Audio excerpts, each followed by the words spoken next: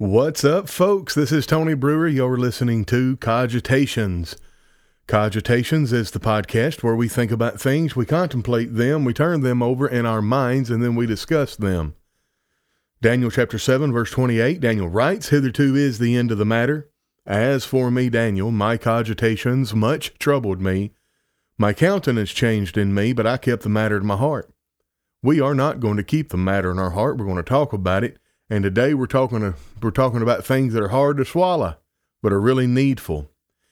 Fisherman's Friend, and I'm going to hold this up to the camera to show I'm serious. This is not just a gimmick.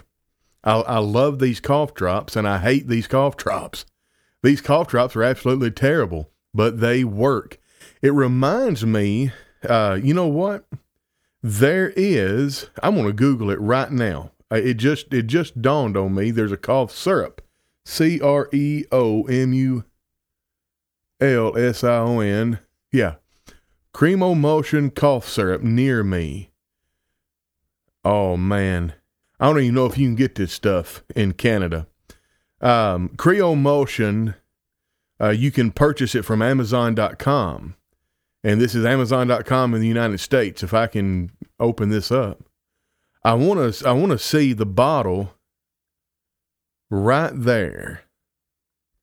All right. Active ingredients. Well, the inactive ingredients, the stuff that gives it its distinctive flavor and smell, is beechwood creosote. Beechwood creosote. So you have these logs, these trees. They cut them down, make logs, and they set them on fire, they smoke them, and it produces kind of like what we would refer to as pine tar. In other words, pine tar is pine creosote, and beechwood is a tree sap it's creosote made from a tree sap. It is like it tastes like mixing a paste with some campfire ashes and putting it in your mouth. But I will tell you this, Creomulsion adult cough medicine is the absolute best cough syrup that I've ever had in my life. And when I was introduced to it, was the first time I ever came to Canada. LaBeth and I, we were leaving Cabot, Arkansas, and we were going to have to drive west and then north. We were going to pick up Josh Cantrell and Brock Kendall along the way.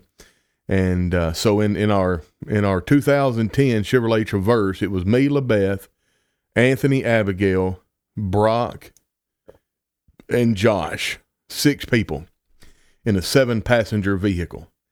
And I was deathly sick. I could barely talk, and it was rough, and I was coughing every other breath. And I went to a mom and pop pharmacist, and the pharmacist said, look, I get some stuff in, and I have a very dedicated but small following of people who purchase this cough medicine. Would you like to try it? I said, yes, I would. And he sold me 2 bottles of Creomulsion. It's the best cough medicine I've ever had. It knocked that cough out like nobody's business if you were man enough to take it. And that's kind of the way Fisherman's Friend is. If you're man enough to take it, if you're tough enough to take it, it will work. Folks, the truth is that way. And we've got an article today that I wrote for Christianity Now called Valuing Truth Over Comfort in Christianity. And we're going to also look at some notes that I have about some times where telling the truth might be difficult. But there's about 5 different things that I see here that different situations in life where if you don't tell the truth and you're not real with somebody, risking offending them and risking running them off, then you're no friend and you're no loving Christian. Good to see everybody. Robert Lady, good to see you. Ibram Charles, good afternoon. Thank you for the God blessing. Hold on just a second. Let me get to where I can actually, there's some stuff in my way. Sheila Cole, Connie Barden, good to see you. Yes, I am feeling better. I'm assuming this is Robert Leedy, by the way. Facebook user, good morning, Tony. Are you feeling better? Hello to everyone watching. I absolutely am feeling better. You know what? I wish it would put the caption back up when I hid the deal, hid the comment. So everybody, we're on X, also known as Twitter, Christianity Now, and you can follow us on X at Christianity Now at first. Come on, Tony, get with the program. Look here, I've got to edit this. It's First Chronicles.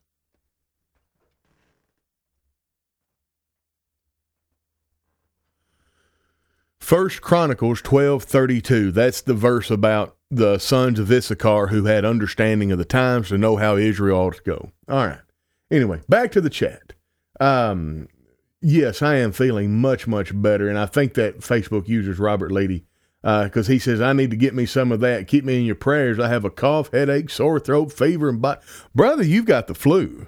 I mean, I'm not a doctor. Don't come to me or Christianity Now or any fat bald-headed dude on the internet for your medical advice. But I feel pretty confident to say if you've got those symptoms and they persisted, you've got the flu. You need to go get you some antibiotics. But remember, talk to your doctor. Do not listen to me, except for the part where I said you need to listen to your doctor. But Tony don't give out medical advice. Tony also don't give out electrical advice. In other words, if you come to me and say, hey, I'm rewiring my bedroom, can you help me out? I'll be like, no, because that stuff's dangerous. It'd burn your house down. We don't do that. All right. Scott Beck says, glad you're on the mend, brother. Well, thank you very much. And Melissa Price says, listening and cleaning. That's awesome. Glad to be a part of your day there. So remember, we just started the Twitter last night. I put out a few posts. If you could go follow us on Twitter, or X, I should say, Christianity Now at 1 Chronicles 1232. That's the verse about the sons of Issachar. Then that would be amazing, and we would really appreciate you. And we're just, again, it's kind of, we can't focus a whole lot of attention and our energy on Twitter, but it's a platform that's there. I feel like it's gotten better since Elon Musk took over, and I want to see what we're doing. And there is, I don't understand 1, 2, 3, 4, 5. Yeah, I told it we were going to stream to Twitter, but evidently, no, it says we're streaming on Twitter. So maybe some of y'all can go see if we're streaming on Twitter. That would be awesome. Good grief. Yeah, it's taken me 9 weeks to get over. Please go to your doctor. Yeah, I'm telling you. And of course we've got, I think, more than one Facebook user. But to whomever has the body aches, the headache, the cough, the sore throat, and the fever, yeah, please go to your doctor. All right, let's get into this podcast. But you know what's coming. Before we get into our podcast, we want to hear a word from our sponsor. Let me get in here right there. Lindsay Dotson, LindsayFayeDotson at gmail.com. Are you a part of a church organization or congregation or any organization seeking effective ways to spread the word about your event? Well, look no further. Lindsay Dotson specializes in designing modern advertisements for churches. Whether it's flyers, postcards, or social media graphics, Lindsay has got you covered. And she specializes in designing modern advertisements for not just churches, but for any organization she sees fit. And she has the right to refuse service to anybody, by the way. Anyway, reach out through a private message or on Facebook, or, and this is the preferred method, send an email to LindsayFayeDotson at gmail.com for more details. Don't miss this opportunity to make your message resonate far and wide. Contact Lindsay Faye Dotson today. All right. Let's talk about this idea of truth. Man, I'm going to read the first paragraph, the introductory paragraph to the article on Substack. In the Christian faith, truth is an essential pillar, and Scripture repeatedly emphasizes its importance, sometimes at the cost of comfort, popularity, or unity in the temporal sense. The teachings of the Bible guide believers to prioritize truth even when it leads to division, discomfort, or persecution. And I will tell you this, there have been times where churches from the outside looking in, folks will say, well, look there, that church is split. No, the church didn't split. Now, the church was a 100-member congregation, and now it's only a 30-member congregation. That's because 70 people was needing to repent, and they wouldn't do it. And so there was a huge coup. And the people that wouldn't repent all left. If the leadership stood strong, the people that needed to repent all left. And the people that were true to God's word stayed. It is so very tempting, my brethren, to sit on the sideline and Monday morning quarterback, armchair quarterback, a situation from afar that you have no clue what happened. And the problem is, whenever you go asking around and poking around, you're not going to get the truth.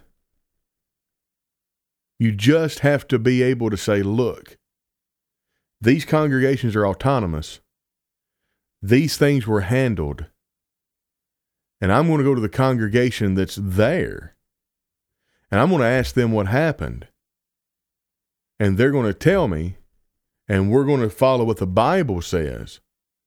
And so even if it looks like the main majority, and I've seen this happen in Arkansas, I've seen it happen in Tennessee. Folks, just because something looks bad on the outside don't mean it's really bad. And my suggestion is let those people deal with that. Because quite frankly, if you live in another state or another city or another town, I hate to say it, but it's really none of your business. Unless it happens in your backyard and it affects you. Practically, what can you do? Nothing. That's the issue. Anyway, but that's the point I wanted to make about truth. It looks terrible sometimes when the truth is followed. When you speak the truth, the world is going to hate you. The world is going to level all kinds of accusations against you. The world is going to say, well, if you speak the truth on this, you're going to be standing alone. No, I won't be standing alone. God will be on my side if I speak the truth. Anyway, good to see you, Jason Goldtrap. I hope you're doing well with your Uber driving. Hope you make more money increases. All right. So we need to be divided by truth, not united in sin. The Apostle Paul in his epistle to the Ephesians admonishes believers to have no part in the fruitless works of darkness, but rather we are to expose them, Ephesians 5:11. This directive calls for a separation from practices and ideologies that are contrary to the teachings of Christ. Folks, if you've got a group of people and you've got a subset of that group that is interested or not interested in following the truth, and that other subset is, and that group splits along that line, then that's a good thing. You cannot sacrifice the truth for the sake of unity. I will boil this down to a microcosm, and this old Tony, he's talking about himself. I'm going to talk about me because I've experienced this, and I know I can't make me so mad I'll never talk to me again. My biological father, he died the Sunday before the Monday I started 7th grade. Now, I was a Christian. I was baptized into Christ, but I didn't get to see my daddy very much, and my daddy was not a Christian. I made a conscious decision not to talk to my daddy about the Bible because I knew that it would put a strain on the limited amount of time we had together. So I prioritized union over unity. And I made an ill-informed, poor decision not to talk to him about Jesus, not to talk to him about the gospel. And his life was tragically cut short. And I've had to live with that as a child who had obeyed the gospel all the way into my adulthood. And if you're wondering why I'm so bold, and if you're wondering why I will say anything as long as it's the truth, I don't care who it makes mad. I don't care who it runs off. I love the truth more than I love you, because I did not love the truth more than I loved my daddy. And I compromised the truth in order to achieve union with my daddy through a father and son bond. But I didn't love him enough to tell him what he needed to hear. And he may not have, the chances are, and you know this, the chances are he would have spurned it. He wouldn't have taken that from me. But I'd have a clear conscience. So I'm grieving over the loss of my daddy, and I'm grieving over the loss of my daddy in eternity. On top of that, I've got a guilty conscience. So I'd rather not have the guilty conscience. Anyway, that's about all I can say about that.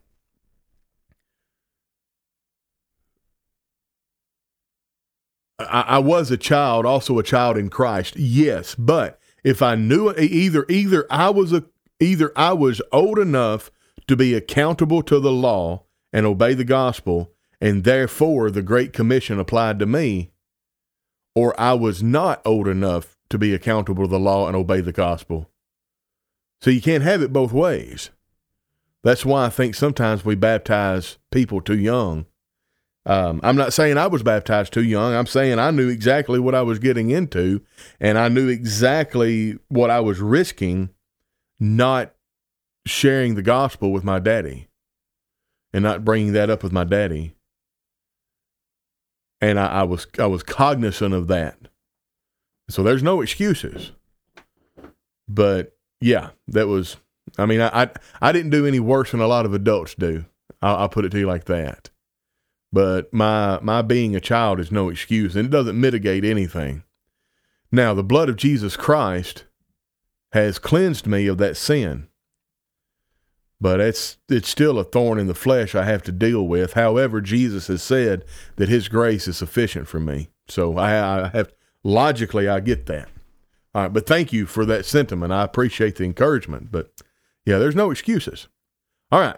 So we got to have courage to speak the truth. Speaking the truth in love is a balance that Christians are instructed to find. Ephesians 4:12. Now, here's the deal. This is just a little old blog article, about 500 words. I didn't have enough room to expand. Ephesians 4:15, there's a built-in ellipsis. You speak the truth in love. Well, in love of what? There has to be an object of that love. Are we speaking the truth in love of a soul or in love of the truth? In the context of Ephesians 4, we're speaking the truth in love of the truth. And the purpose is we love the truth so much that we are going to obey the truth even to the hurt of everything and everyone around us if it comes to that. But we love the truth and we know what the truth is. So therefore, when we speak the truth in love, it's not merely speaking truth, but doing so with the intention of building up and promoting growth in others, because we know what the truth is capable of doing. And I didn't have enough room to articulate all of that. So the Galatians were reminded by Paul that the messenger of truth, folks, is not always welcomed. Galatians chapter 4, verse 16, Paul asked rhetorically, have I become your enemy because I tell you the truth? Well, the answer was really no, but in practice, yes, because there's some of those things that he taught that they didn't like. The sword and pearl, hello, Dinah Harden, you're a good man, Tony. I appreciate your willingness to to always tell the truth above all. Thank you very much. And Ben Grady says, who is the father of lies and ruler of the world? We should uphold the truth in the church and even otherwise. I don't see God wanting us to follow lies of the evil one. The truth in all context is good and from God. Absolutely. Absolutely. And as you well know, Ben, and everybody listening, it is so much more comfortable to be delusional. In fact, that was one of the plot devices in The Matrix. You had one of the guys that had been freed from the Matrix that went back to the Matrix and said, hey, I want you to put me back in and erase my memory because ignorance is bliss. I don't want to be freed and have to live a purposeful life that is difficult, although purposeful. I would rather be a slave and live in delusion. Not everyone loves the truth to stand firmly for it. It is sometimes very hard to do so. Even in the church, there are cowards, and I may be one of them. I'm cowardly sometimes. Yeah. I have to be careful. Like people listen to me and they think how that Tony's very, very hard and austere and unbending, and like, y'all don't know the internal struggle that I have. I argue with God all the time. I absolutely try to get around this whole idea of Christians. Okay, if you don't obey the gospel, if you're not part of the church that Jesus built, you're not going to go to heaven. And if you're part of a church and that church is not following the scriptures, then you're not in a place where Jesus is going to take you to heaven when he returns. And I have people who love me way more than I deserve, and people whom I love probably not near as much as they deserve, that are not in the church that Jesus built. They're not going to go to heaven, folks. That burns me up inside. I'm not angry with God. I'm just angry at the situation. But it is very difficult for me. If I ever apostatize, it's going to be on that point. It's going to be on open fellowship. Because it's hard for me to wrap my mind around the idea that the judge of all the earth, who's going to do right, is going to allow that old woman that I met in Aubrey, Arkansas, who didn't do anything all day at the age of 90, but sat in her easy chair by the light of the window with a microphone. Good grief. What is this? A magnifying glass. And she read the Bible. And she was upstanding and moral and devout and well respected, the matriarch of her family. She loved God and Jesus. She was just wrong. She had never obeyed the gospel the way the gospel is supposed to be obeyed. And I'm like, but how can she go to hell? Well, then I look at the lesson from Cornelius, who was a devout man, to the point where the angel of the Lord said, your prayers have gone up as a memorial before God. But he still needed Jesus. So, yeah, I have an inner turmoil. And that's why I'm so staunchly preaching the truth, and I speak the truth, because if I ever stop, I think it's a long downhill fall. Oh, good. Let me get here, Shim. Let me get these comments. I understand what I was doing getting baptized, but I'm upset that I was not taught after that the things I needed to learn from God's word. Now I don't feel comfortable in my skin. There's a lot of people like that, Wayne. The main thing is just make up for that lost time and start to make up for that lost time and start to learn, which I'm sure you have. When bringing truth to Christians that are in error, it's often seen as hatred and even an evil act, no matter how much love you might bring with it.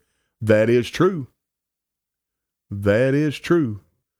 Most want to be comfortable. They don't want to think about, they don't want to have to change or think, unlearn, and relearn.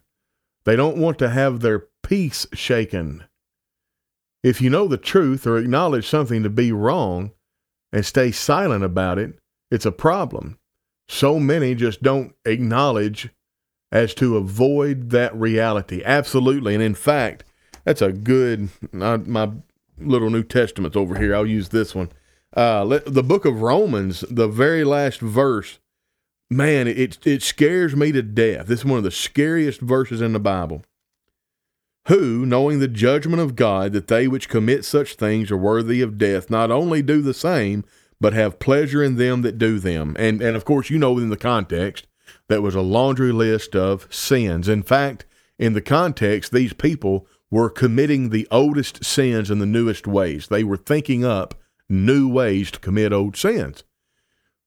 Well, you might think, all right, so all of these things, like for instance, the transgender, like castrating 12-year-old boys, that's evil, period. Now, you might not put your stamp of approval on that. In other words, you might not share content. You might not try to convince a 12-year-old boy to be castrated. So you don't take pleasure in that as in actively. But the pleasure you take in that might be just keeping your mouth shut whenever you should speak out against it. That scares me to death. That's why I'm so vocal about the truth. It's because it's a lot easier to keep our mouth shut. Just put your head down, keep your mouth shut. During the Black Lives Matter riots and stuff like that, I put out some content, and some of my contemporaries was like, how can you put that out? People are going to call you a racist. My response was, I don't care. I'm not a racist, for one. But for two, where's the lie? If it's the truth, I can say it. And then a lot of people rode in on their high horse and were saying like, well, look, you know, the things that you're saying are true. I understand. But because you're white, you don't need to say them.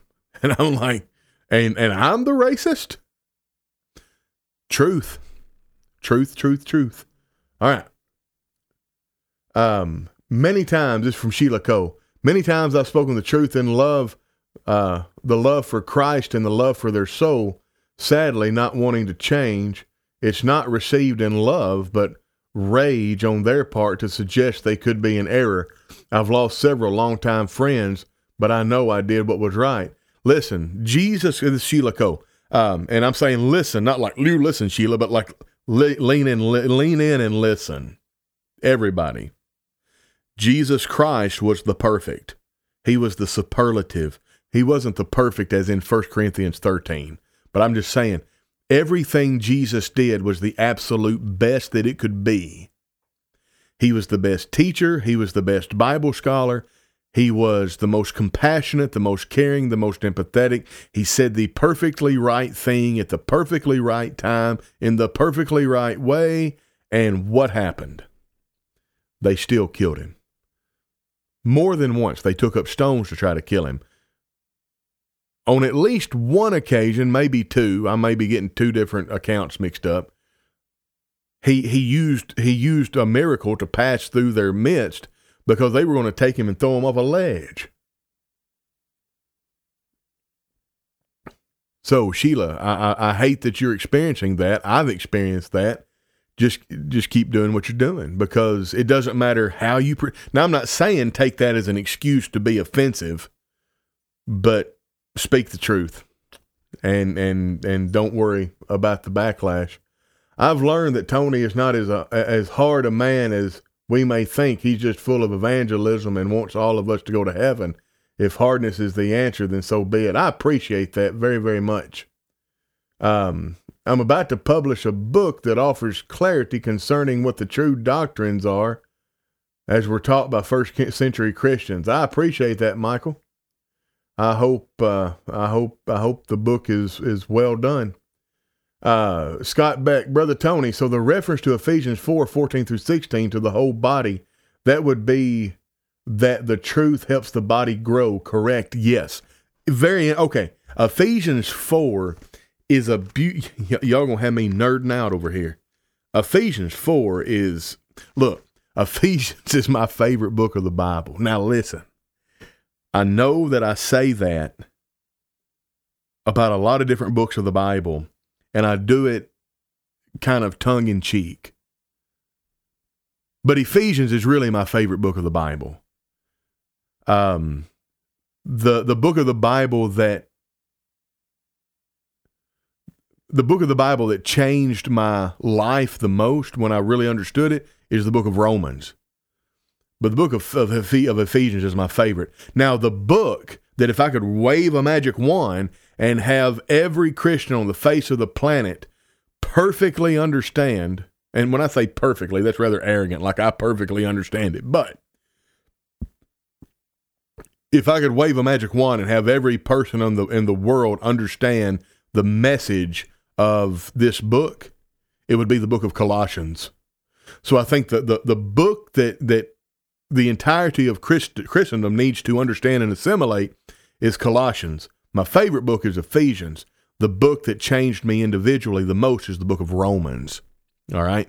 Now, Ephesians. Check this out. I'm going to start reading at the beginning of the chapter. I, therefore, the prisoner of the Lord, beseech you that you walk worthy of the vocation wherewith you are called, with all lowliness and meekness and long-suffering, forbearing one another in love, endeavoring to keep the unity of the Spirit and the bond of peace. There's one body and one Spirit, even as you are called into one hope of your calling, one Lord, one faith, one baptism, one God and Father of all, who's above all and through all and in you all. But to every one of us is given grace according to the measure of the gift of Christ. Wherefore he saith, when he ascended on high, he led captivity captive and gave gifts to men. I'm going to skip the parenthetical. And he gave some apostles and some prophets and some evangelists and some pastors who teach. My beloved King James didn't do very well with the coordinating conjunctions, pastors and teachers. I think in this situation it's better rendered pastors who teach. Why did the Holy Spirit, why did Christ, through the power of the Holy Spirit, set some of these offices up during the age of miracles?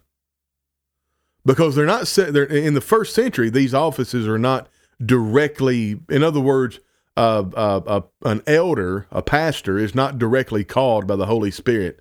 In the first century, you had people, I believe, you had people, like for instance, Paul telling the Ephesian elders in Acts chapter 20, verse 28, take heed unto thyself and unto the flock over the which the Holy Ghost hath made you overseers.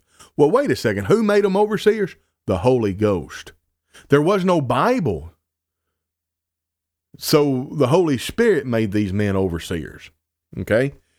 I think the Holy Spirit, working at the behest of Jesus, set some in the church, these offices in the church, and filled them miraculously. And of course, you had then apostles and prophets, evangelists and pastors who teach for the purpose of perfecting the saints for the work of the ministry and for the edifying of the body of Christ, Ephesians 4:12. And this perfecting, this is kata artizo. Artizo is the equipping, all right, like equipping them for a task. Kata is to bring it down. So what the congregations needed in order to grow up into the fullness of the measure of the stature of Christ unto perfection, their teleos, was in heaven, and it had to be brought down. Well, what is that? The revealed will of God. So before the advent of the written word, Jesus commissioned the Holy Spirit to outfit certain men miraculously, and their purpose was to kata artizo, to bring down from heaven that which was needful for the saints to grow up into the fullness of the measure and stature of Jesus Christ. Now, check this out. And this was supposed to be done till we all come in the unity of the faith and the knowledge of the Son of God, into a perfect man, unto the measure of the stature of the fullness of Christ. These miraculous endowments were needed until that which is perfect is come, until our holy canon is finished, until we have the completed scriptures. All right? For the purpose that we henceforth should be no more children tossed to and fro and carried about by every wind of doctrine, by the sleight of men and cunning craftiness whereby they lie in wait to deceive, but speaking the truth in love, may grow up into him in all things which is the head, even Christ. Folks, in the first century, you had apostles and prophets and evangelists and pastors that teach, who were inspired of God, who preached the word, who told the truth to the Christians, and they were equipped unto every good work because of that. And once that which is perfect is come, in other words, the completed canon of Scripture, now, once that is here, the Scripture is what equips the man of God and throughly furnishes him unto all good works. The truth is involved. And we have to speak the truth because we love the truth. And we know that when we speak the truth, even if there's an immediate harm in the moment, in the long term, there's going to be growth. It's like going to the gym and lifting weights. Tomorrow, you're sore. But 3 or 4 days from now, your muscle is stronger because of it. We got a bunch of comments. All right. I think it's a big problem in many of the Lord's churches. We want to accept that there are really good people in denominations and they will go to heaven. I guarantee you, I really, really want to accept that. It's not true, but I want to accept it. I'm with you, Tony. I struggle with all the precious souls and denominations that I know won't be in heaven. It's hard to understand. Eats at me daily. I have tried and tried to teach many the truth, but to no avail. Some have told me they don't want me talking about religion to them anymore because I'm seen by them as intolerant to their denomination and their interpretation of the Bible. Absolutely. Yeah, and all you got to do is just keep doing what you're doing. Now, the Eternal Book of Truth, Wisdom from the First Christians, December 21st. The Sword and the Pearl says, amen, brother. We aren't here to please people. Scott Cook says, the truth won't let you live the way you want. Therefore, people don't like the truth. That's it.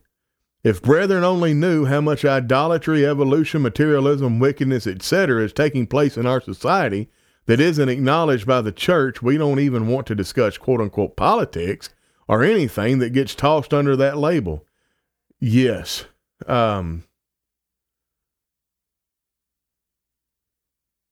Yep. Yacky Baby. Well, you clearly haven't read Romans. Clearly, have you? Romans 11 is about what? Okay, so, Romans 11 is pretty simple. The Jews were cast off, and the Gentiles were grafted in. Now, the Gentiles are told not to get too uppity, because just like the Jews were cut off that olive tree and cast away, and the Gentiles grafted in, if the Gentiles get too prideful or uppity, then they'll be cut off and somebody else grafted back in. Israel is no longer God's chosen people. That has been fulfilled. All of the promises have been fulfilled. Israel is no longer God's chosen people.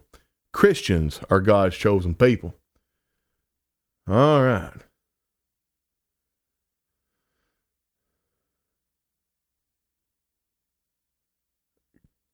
Kata in Hebrew means sin, literally. Well, I wasn't talking about the Hebrew language. I was talking about the Greek language. And the Greek language in kata, kata in a preposition means down. That's, let's go to Romans 11 and let's read it. Because this person is saying, no, that's wrong. All right. I say then, hath God cast away his people? God forbid, for I also am an Israelite of the seed of Abraham of the tribe of Benjamin. God hath not cast away his people which he foreknew. Wot ye not that the scripture saith of Elias, how that he maketh intercession to God against Israel, saying, Lord, they have killed thy prophet and digged down thine altars, and I am left alone, and they seek my life. But what saith the answer that God gave unto him? I have reserved myself 7,000 men who have not bowed knee to the image of Baal. Even so then, that this present time also there is a remnant according to the election of grace. And if by grace then it is no more of works, otherwise grace is of no more grace. But if it be of works, then it is no more grace, otherwise work is no more work. What then? Israel hath not obtained that which he seeketh for? But the election hath obtained it, and the rest were blinded. You see that? Paul is saying the elect of Israel hath obtained. Now, who are the elect? That's the people that converted to Christianity out of Judaism. All right? According it is written, God hath given them the spirit of slumber, eyes that they should not see, and ears that they should not hear, unto this day. And David saith, let their table be made a snare, and a trap, and a stumbling block, and a recompense to them. Let their eyes be darkened, that they may not see, bow down their back alway. I say then, have they stumbled that they should fall? God forbid, but rather through their fall salvation is come to the Gentiles, for to provoke them to jealousy. In other words, the Messiah was rejected by the Jews, so because of their fall, collectively, now salvation is being presented to the Gentiles to put the Jews to shame. But you still have this business of the elect. The elect were the people from Judaism before the destruction of Jerusalem that obeyed the gospel. Now, if the fall of them be the riches of the world, and the diminishing of them the riches for the Gentiles, how much more their fullness? For I speak to you Gentiles, inasmuch as I am the apostle of the Gentiles, I magnify mine office, if by any means I may provoke to emulation them which are my flesh, which might save some of them. You see, Paul is telling the Gentiles, I'm speaking to you, and I'm provoking the Israelites, because the Israelites needed saving. You get it? It's Christians that are God's chosen people. All men and nations will be Christians. It doesn't matter what nationality you are. You have the elect. Those are the Jews that obeyed the gospel before the destruction of Jerusalem.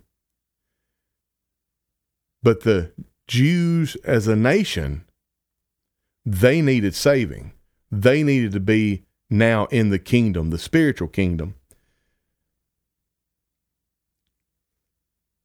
For I speak unto you Gentiles, inasmuch as I am the apostle of the Gentiles, I magnify mine office, if by any means I may provoke to emulation them which are of my flesh, that I might save some of them. For if the casting away of them be the reconciling of the world, what shall the receiving of them be but life from the dead? For if the first fruit be holy, the lump is also holy, and if the root be holy, so are the branches. And if some of the branches be broken off, and thou being wild, here it is. Some of the branches be broken off, and thou, the Gentiles, being wild. All right? And thou, being a wild olive tree, were grafted in among them, and with them partakest in the root and fatness of the olive tree. Boast not against the branches. But if thou boast, thou bearest not the root, but the root thee. Thou wilt say then that the branches were broken off, that I might be grafted in. So there were branches broken off in order that the Gentiles be grafted in. Well, because of unbelief, they were broken off. So what Jewish branches were broken off? All of the ones that did not believe that Jesus was the Son of God while he was on earth. All of the ones that didn't obey the gospel before the destruction of Jerusalem.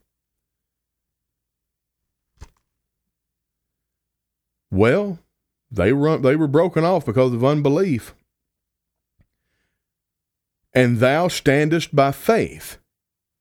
Be not high-minded, but fear. For if God spared not the natural branches, So the natural branches were the Jews. He didn't spare them. Take heed lest he also spare not thee. So in other words, don't think of yourself too high and mighty, because just like he broke off the Jewish branches to graft you in, he'll break off the Gentile branches to graft something or somebody else in. Behold, therefore, so because of this, behold the goodness and severity of God. On them which fell, severity. Well, who fell? The Jews. Towards thee, who is thee? The Gentiles, goodness. Otherwise thou also shalt be cut off. I don't know, that seems real simple to me. The root is not the Jews. That's hyper stupid. The root is God.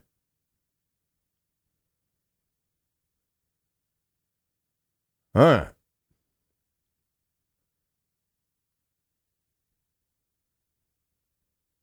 Now then, let me get down here.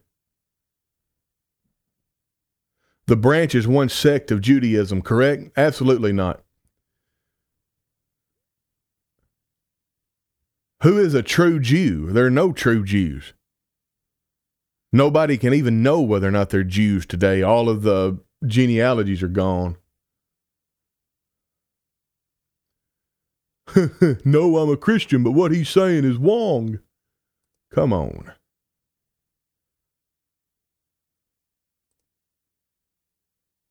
All right.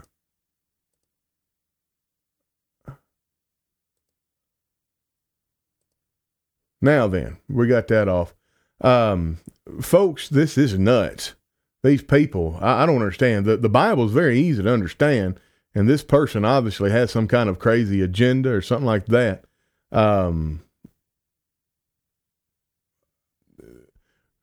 The land promise has been fulfilled. All of it. In fact, we can go to Joshua.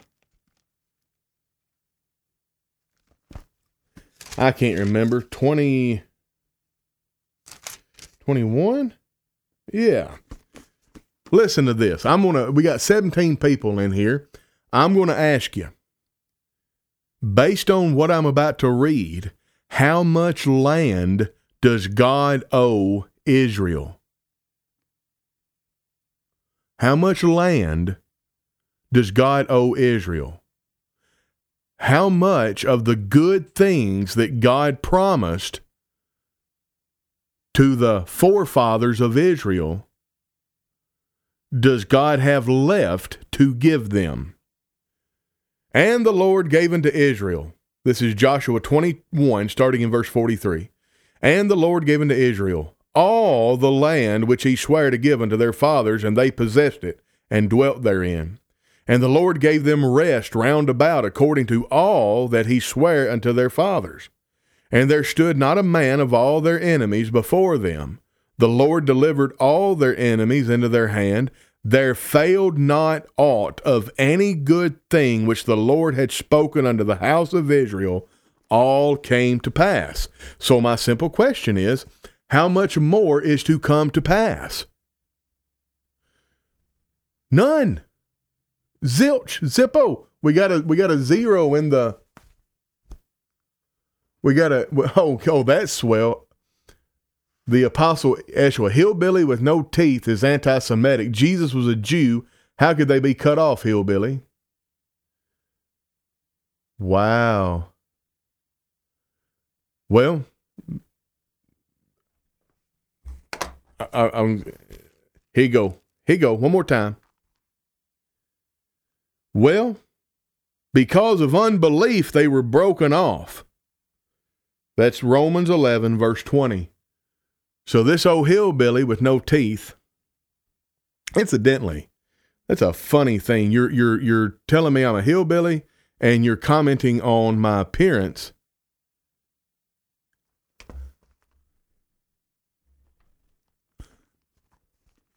Let me go find a verse here. 1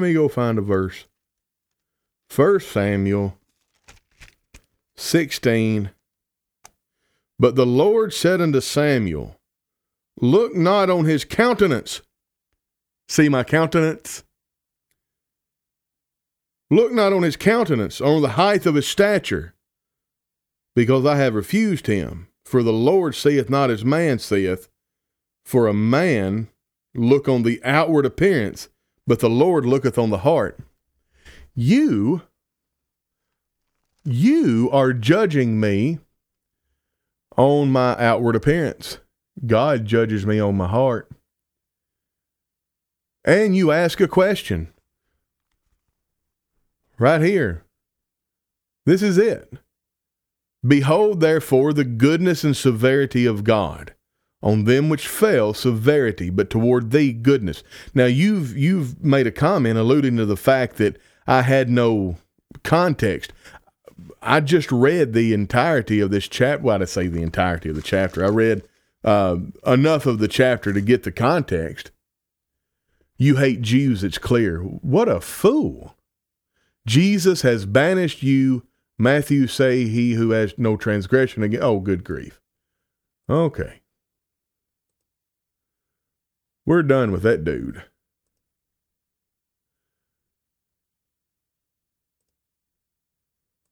Now then, we ain't got to mess with him. Those in Christ are the promised, have the promise now.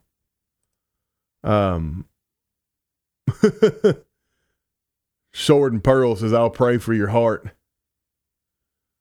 Where there is no Jew nor Gentile. Yeah, that's the thing. I wasn't even going to another book, and I appreciate Galatians 3:29 there, but yeah, there is in Christ no Jew, no Gentile, no bond, no free, no man, no woman. In other words, when it comes to being right with God, that's it. When you have no scriptural premise, use diversion assaults to argue by attacking you. Yeah, that's what that dude did. Listen, I could go to the dentist and I could get my teeth fixed. And I'm thinking about doing it, but I also think that I'm just going to leave it like it is because it's a really good litmus test of people that I want to associate with. For years, I had a denture, and I mean, my tooth got knocked out, by the way, in a traumatic event. But for years, I had a denture, and I broke it like 2 years ago, and I just hadn't had the money to get it replaced, but I've got the money now, I think, and I don't know, I just hadn't done it because, get some Yahoo like that in the comment section. If he says something about snaggle tooth or no tooth or something like that, well, you just don't take that fella seriously. That blows my mind. And the dude, the chapter and verse in Joshua 21, where'd it start? 43?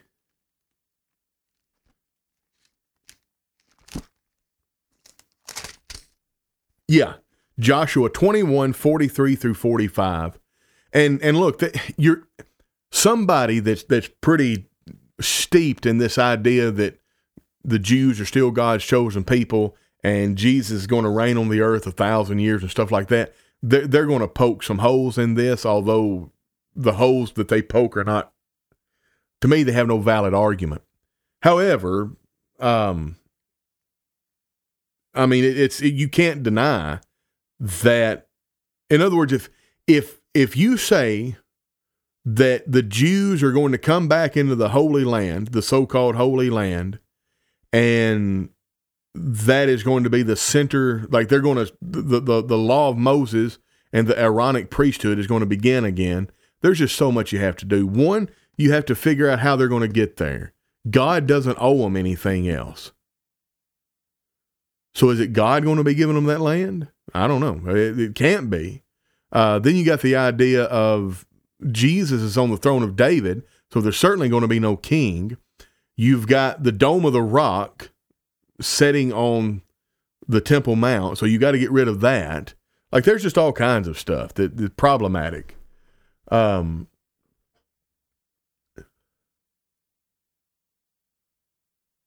Jesus responded, it isn't right that I take food from children and throw to dogs. That he did. Hold on a second.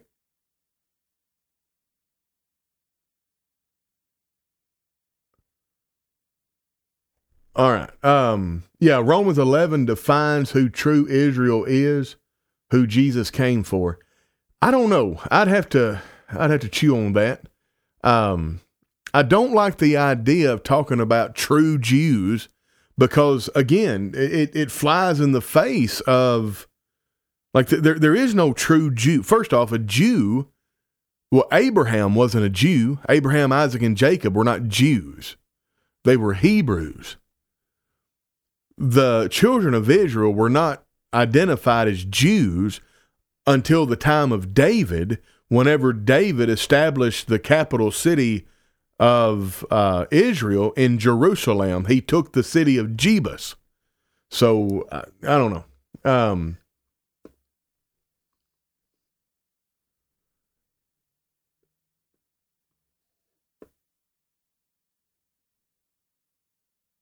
Yeah, look, all of these names, Yehuda and Yahashua, look, I mean, yeah, I don't understand what you're asking. Yahashua, so what do you mean? Are you talking about Jesus or are you talking about Joshua? Jesus and Joshua both were Jews. Yehuda, I mean, that's a Jewish name, so he was probably a Jew.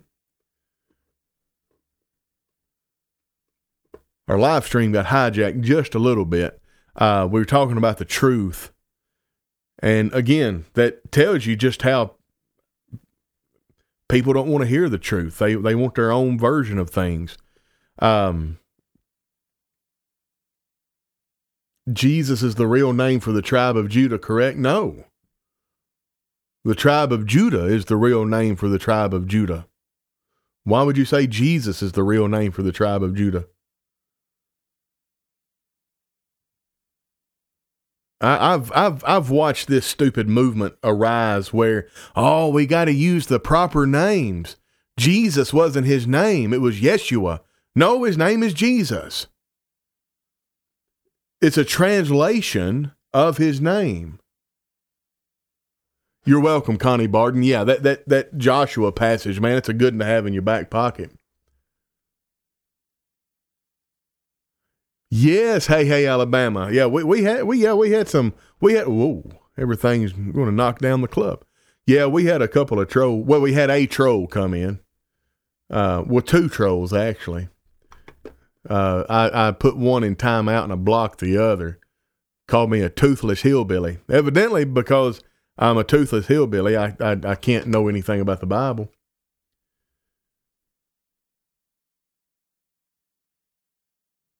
Yeah, my position though, Michael, is why? Why not just read your Bible, your English Bible, and use the names in it? I mean, nobody that I know of speaks Hebrew. So just use the word Jesus. Hey, Alabama. If it was the guy from the other day, he was not using the same account. But it could have been. But it didn't come across as the same guy. Like his insults, although elementary and childish, they were different. They were different. Yeah, Michael says absolutely. Yeah, and listen, I knew a guy. He really loved this, and if you love it for just because you like to nerd out, God bless you. More power to you. And this dude, though, he got to the point where he had this air of superiority because he had a Bible with all of the names written in the original language. And I'm like, oh, that sounds elitist. That sounds real close to the King James only people. Now look, hand to God, my pet version is the King James version. If you use something different than the King James version, then I don't like your version as good as I like mine. That has nothing to do with what I think of you as a person. That doesn't mean that I think I'm a better scholar than you or that I'm smarter than you. It just means I like the King James Bible. okay? If you've listened to me for any length of time, you know I'm a big proponent of studying the Bible you have in your hand. The absolute best version of the Bible is the one that will make you study. And if that's not the King James for you, then it's not the King James. But the point that I'm making, I digress. The point that I'm making with that is to, with this guy that I knew that had this Bible with all the names that were written in the original language, he kind of made that a point of contention, like I'm better than everybody else. And you plebes down here in the pits, y'all are just like, no, that's not a good idea. I don't like that. What is the remnant he was talking about, Pastor? I really appreciate the honorary, but if just call me Tony. Well, of course, you wouldn't know to call me Tony. My name's not up there. Why is my name not up here? Huh. That's weird. Anyway, you can call me Tony. But let me get your question. Sorry. Where'd it go? Yeah. Is the remnant still here, or does there have to be a remnant for Jesus to come back? The remnant he was talking about, it's always the righteous remnant. In the context of the book of Romans, all right, in the context specifically of Romans 11, it is my conviction, my studied conviction, that the righteous remnant are also synonymous with the elect, which were in fact, well, let's go to Joel chapter 2. Y'all, this live stream reminds me of the old days whenever we'd have a bunch of people come in and we could go for hours and hours. Y'all remember where I put Joel? I promise I've read the Bible before. Right there. All right. See, if you're dealing with me in good faith, you'll chuckle at that. But if you're not dealing with me in good faith, you're going to make fun of the fat hillbilly with no teeth that can't find Joel in the Bible. All right. Let's read this. Joel chapter 2, starting in verse 28. And it shall come to pass afterward that I will pour out my spirit upon all flesh, and your sons and your daughters shall prophesy, your old men shall dream dreams, your young men shall see visions. And also upon the servants and upon the handmaids in those days will I pour out my spirit. And I will show wonders in the heavens and in the earth, blood and fire and pillars of smoke. The sun shall be darkened and turned into... I'm half quoting it, half reading it, and I'm messing both of them up. Hold on. The sun shall be turned into darkness and the moon into blood before that great and terrible day of the Lord come. And it shall come to pass that whosoever shall call on the name of the Lord shall be delivered, for in Mount Zion and in Jerusalem shall be deliverance, as the Lord hath said, and in the remnant whom the Lord shall call. Now, how are we called? Well, I'm glad you asked. 2 Thessalonians chapter 2. Let me go over there and get that. I don't want to just give a cursory nod to it. I want to actually read it.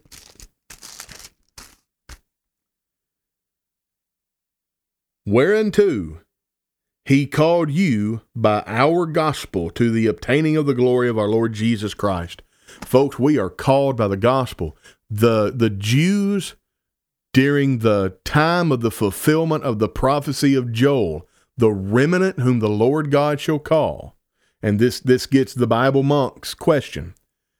Who is the remnant, and are they here today? Well, they're not here today, as in on the earth, but they are in the ethereal region. If you'll look at Ephesians chapter 1, verse 10, Jesus' purpose was to reconcile all things in heaven and earth in one place in Christ. So you have Abraham, Isaac, and Jacob. If they died in faith, they are now in Christ. You have Moses dying in faith. He's in Christ. You have Luke chapter 1, Zechariah and Elizabeth. They walked blameless in all the commandments and statutes. There was nothing that they died in faith. They're in Christ. On the day of Pentecost, Peter said, "This is that which the prophet Joel spake. And then he quoted what we just read. And it shall come to pass in the last days, I will pour out of my spirit upon all flesh. Peter said, this is that.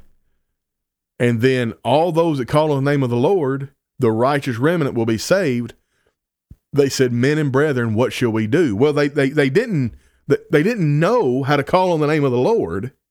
So Peter said, repent and be baptized, every one of you, in the name of Jesus Christ for the remission of your sins, and you shall receive the gift of the Holy Ghost, for the promise is unto you and your children, and unto you and your children, and to all those who are afar off, as many as the Lord God shall call.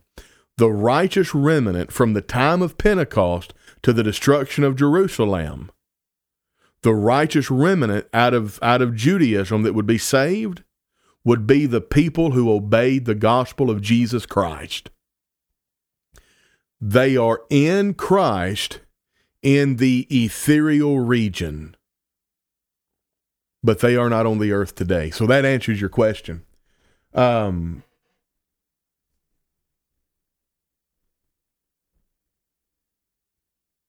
I don't believe so, Michael. I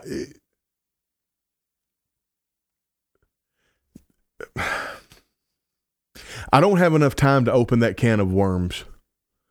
I think that it is an interpretation of Acts 3:19 that will not damage the text beyond repair. But I don't think it's a verbatim correlation or repeating of Acts 2:38 and Acts chapter 3, verse 19.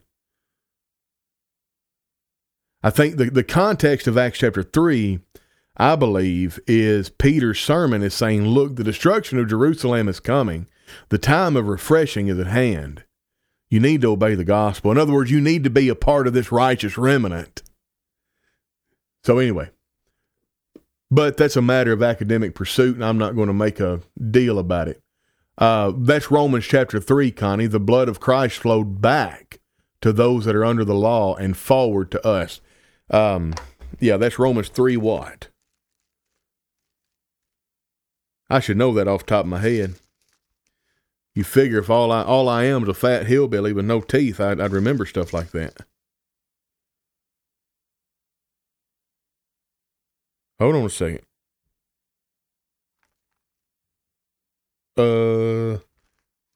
I do this on my... I don't normally study out of this little New Testament.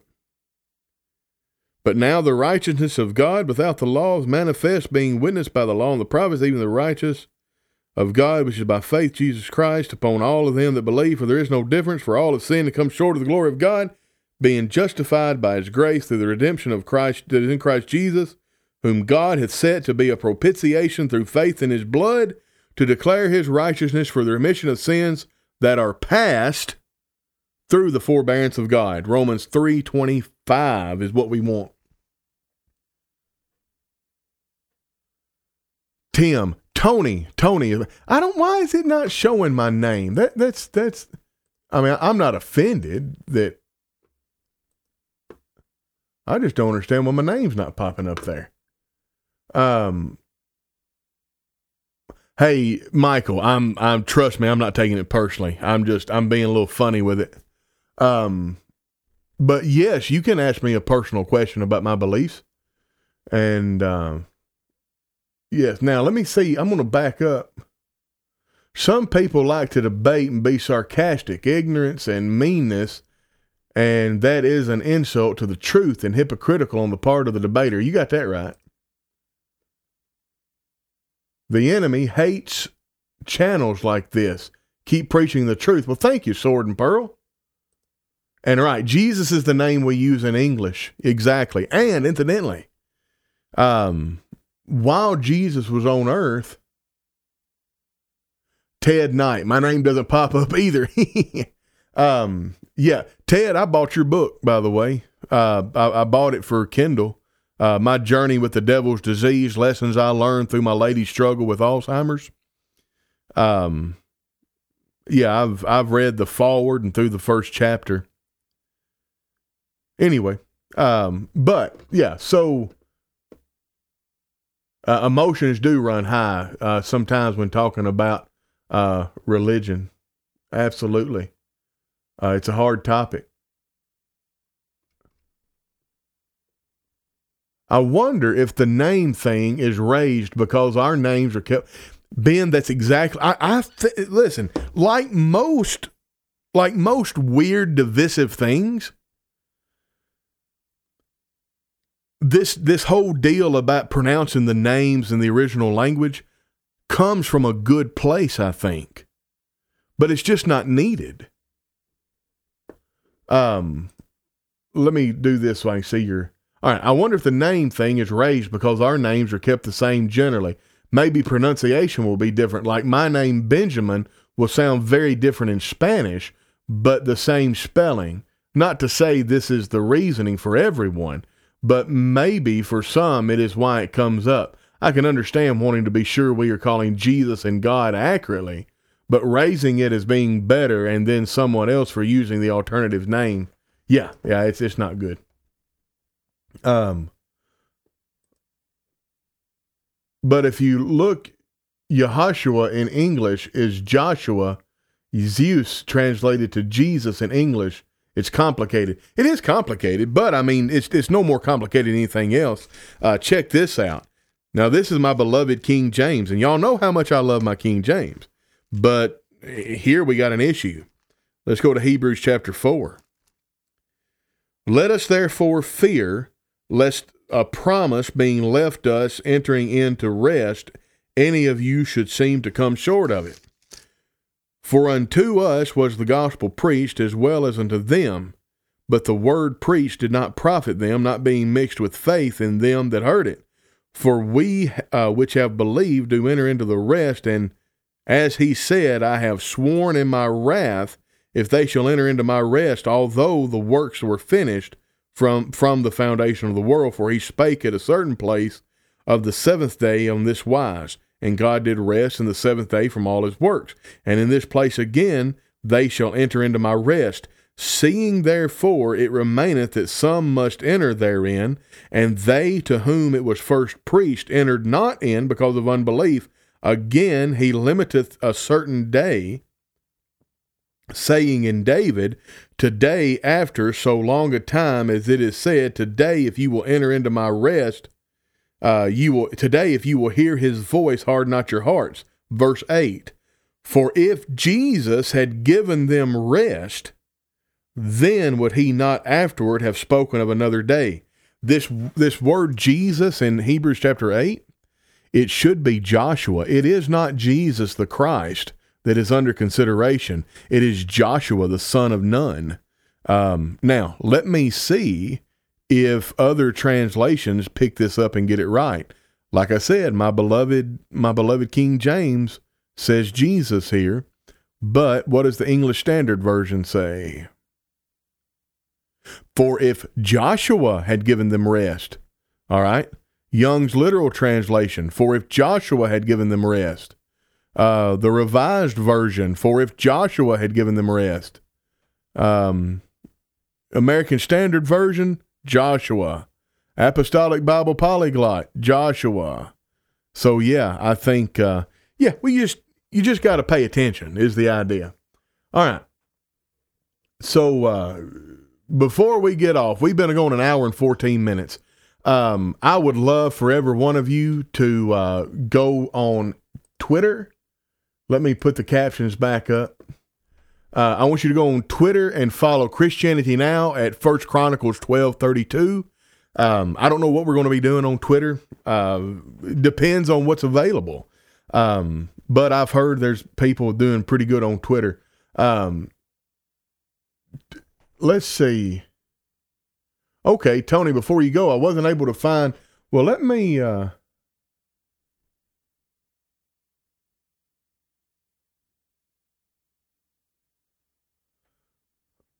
You may think you can condemn such people, but you are just as bad. You have no excuse. Yeah, that's Romans 2.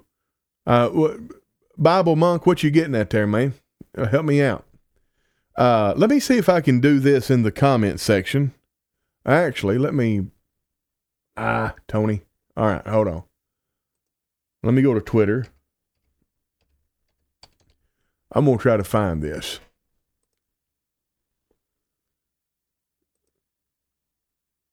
All right. Oh, I don't want to create an account. I want to sign in. Oh, I can sign in. All right. No, I want to.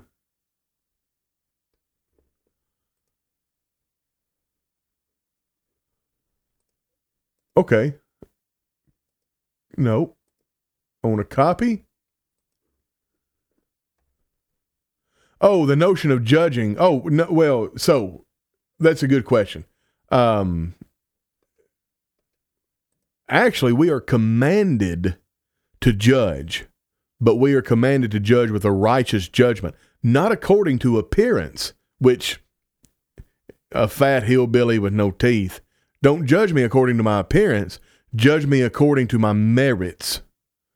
So if I say, hey, I'm a Christian, but I go out on Saturday night to the houses of ill repute and have a good time with the ladies and then try to preach a gospel on Sunday morning, I think that you would say, hey, you're a fornicator, an adulterer, a hypocrite, and you don't need to be preaching the gospel. You need to repent and change.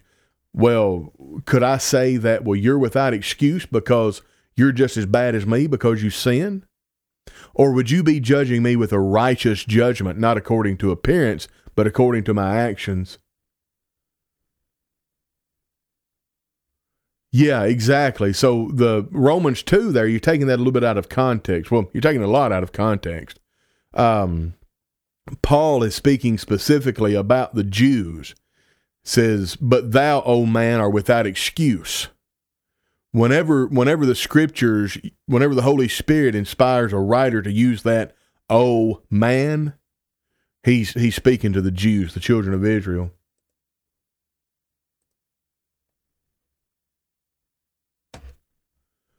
All right, Scott Beck, I have put on the comment section my Twitter link. Hopefully you'll be able to find it that way.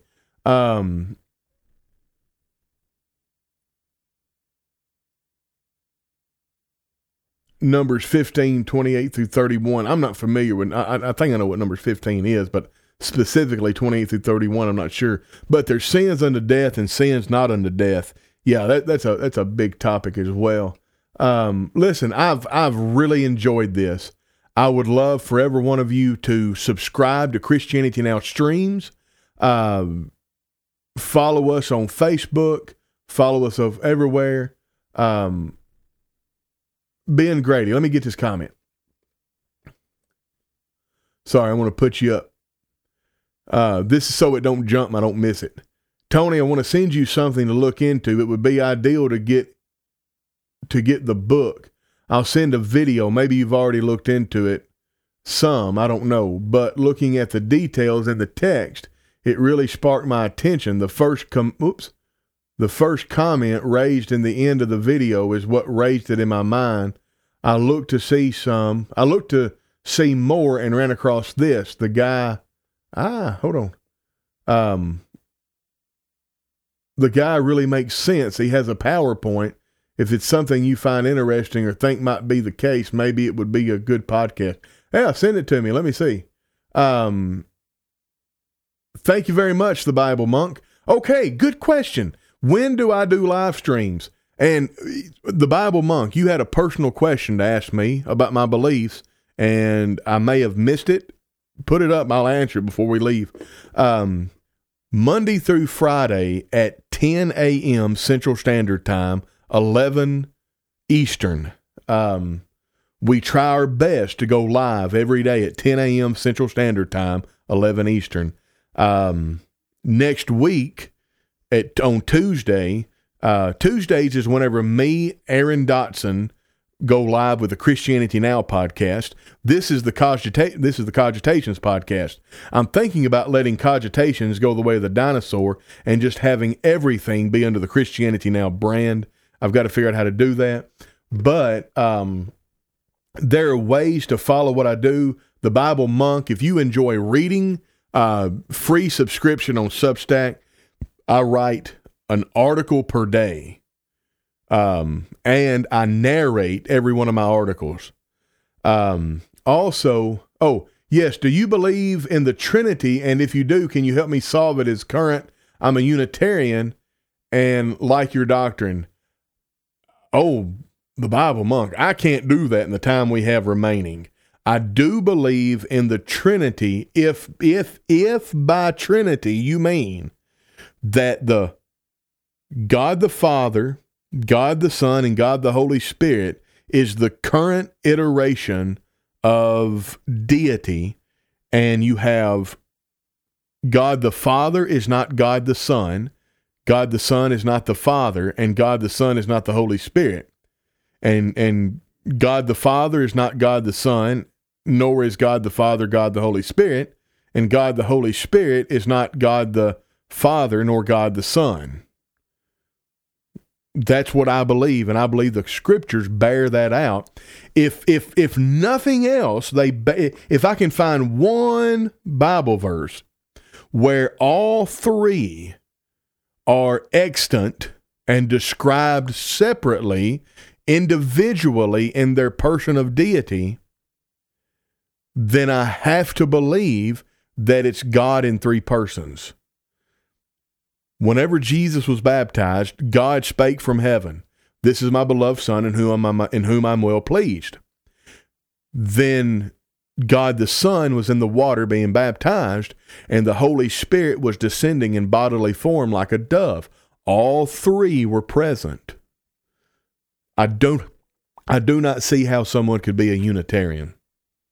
I really don't. So, but that's not going to convince you if you're a Unitarian, okay? But I don't mind talking about that more because I mean that's a deep subject. Let's see. Why doesn't Jesus call the Father Yahweh? Because he's addressing him by his predominant characteristic, by his most identifying mark. The word God in English translates the Greek word theo, which would be better translated deity. So Jesus refers to God the Father. He refers to him as God. He's just saying deity. Like he'll say, I'm going to pray to my Father. And if he uses the word in English God, then that would be translated as deity. It would be the same thing. It's a metonym. It's a figure of speech called a metonym. For instance, if you're working on a factory and the people from corporate office who dress in suits and ties, if they're walking through the factory and you see them and you see a big group of people wearing suits and ties, what do we typically call that group of people? We'll say, hey, those are the suits. Well, that's a metonym. Well, deity, God, is a metonym for Jehovah or the Holy Spirit or Jesus.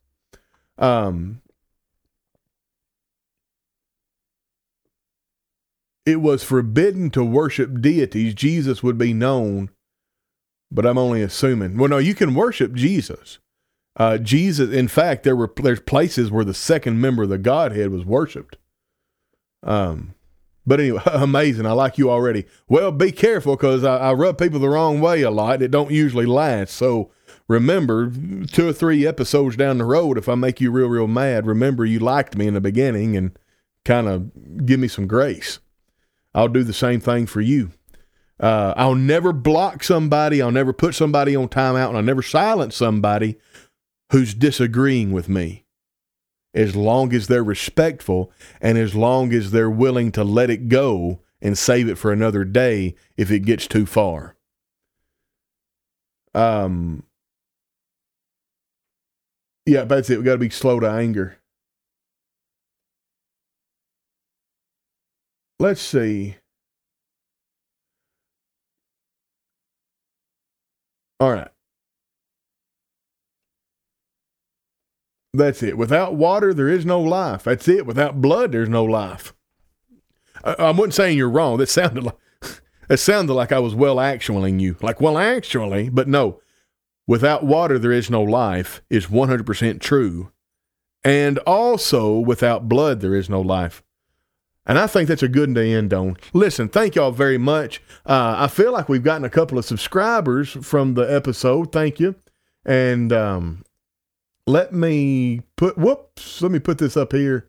So remember, follow us on, oh, there it goes. Come on, Tony. Follow us on Twitter, Christianity Now, 1 Chronicles 12:32. I put a link in the comment section. Hopefully it sticks. And then don't forget, there are ways to support us monetarily. You do not have to support us monetarily. We still put out a live stream, Lord willing, every day. Come on, where's it at? Right there. All right. Because some of the listeners have asked, down here is a link to the PayPal, nearchurches@gmail.com. You can send a little bit of donation there, or you can subscribe on Substack for $5 a month. That's the best way to help us out. But you don't have to subscribe for $5 a month. Subscribing to Substack's free. But you have Understanding the Time on Instagram, Christianity Now streams, Facebook, Christianity Now, Rumble. I do have a Patreon, and remember, Lord willing, I try every week to put out one piece of member exclusive content, and I do that on Patreon and Substack and Buy Me a Coffee. Yeah, those three. Substack. Where is that? I don't mind. So if you'll go to my Facebook page, go to Christianity Now Facebook, or Tony Brewer on Facebook, or Cogitations on Facebook, and unless you're not on Facebook, hold on a second. Let me do Substack. I'll put a link in. Yeah, there we go. In fact, I want to share the post. Oh, that's okay. Well, this will work. Why can't I share it right there?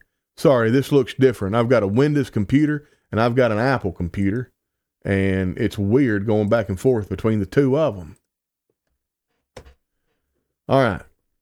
That should be a link to the Substack. Oh, that's awesome. Yes. Well, like I said, let me tell you then what we're going to be doing, Bible Monk. Christianity Now is a brand that's owned by me and Aaron Dotson. And we've just been growing very, very slowly. But in 2024, we want to sink some money into advertisement, and we want to see how big we can get. We've got a little bit of money stashed back. That's going to be getting Aaron a piece of equipment for his studio in Arkansas. I'm in New Brunswick, Canada, but I was in Arkansas. But anyway, we need to get Aaron Dotson a piece of studio equipment. We need to get him a couple of sound dampening blankets for his studio, and then we don't have to spend any more money on hardware. We're going to start advertising. And the Christianity Now Facebook group is probably what I'm going to advertise, because I want to get as many people into the group as possible. And then I want to use that group and maybe what we look at on Twitter and use that as a funnel to get people interacting on the live streams, because I love the interaction on the live stream. I think it builds rapport. I think it's where it's at as far as building relationships and building a following. And that's where you're really going to build your brand. Do you have an email where we can do some sort of sponsorship contract made up? I have a solicitor who will send you details. Yes, Christianity is now. I don't know why I'm saying it. christianityisnow@gmail.com. So if you want to send me an email, christianityisnow@gmail.com, then let us know. I don't know if we need a company car or not, but yeah, if you want to work out some kind of sponsorship, we would love to talk to you about that. That would be amazing. All right, folks, listen, we're an hour and a half in. I really thank everybody. Remember, the crux of the podcast for today is speak the truth. And I think we had a really good podcast to illustrate that because, you know, we've got two or three different folks listening today from all different backgrounds that I'm about 95% sure don't agree with me in everything that I've said. And that's absolutely fine. But notice you stay true to the truth, you stay true to your convictions, and you're going to be able to surround yourself with an eclectic group of people, and everybody will be better off. Just speak the truth, be in love with the truth, and don't go out of your way to be offensive, and things are gonna do well for you. You'll get a little persecution from the world. You'll have some folks come in trolling you, talking about your appearance and such like, but that's okay. Because you stay true to who you are, you stay true to God's word, stay true to your convictions, and live out those convictions in real life. Folks, God bless. Thank you so much. Thank you so much, Bible Monk and Michael, the new folks, Connie and Sheila and Scott. And I wish I hadn't started naming names because I want to forget folks. But thank you very much.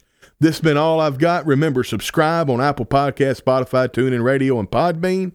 This has been Tony Brewer with Cogitations, and we'll catch you on the flip side.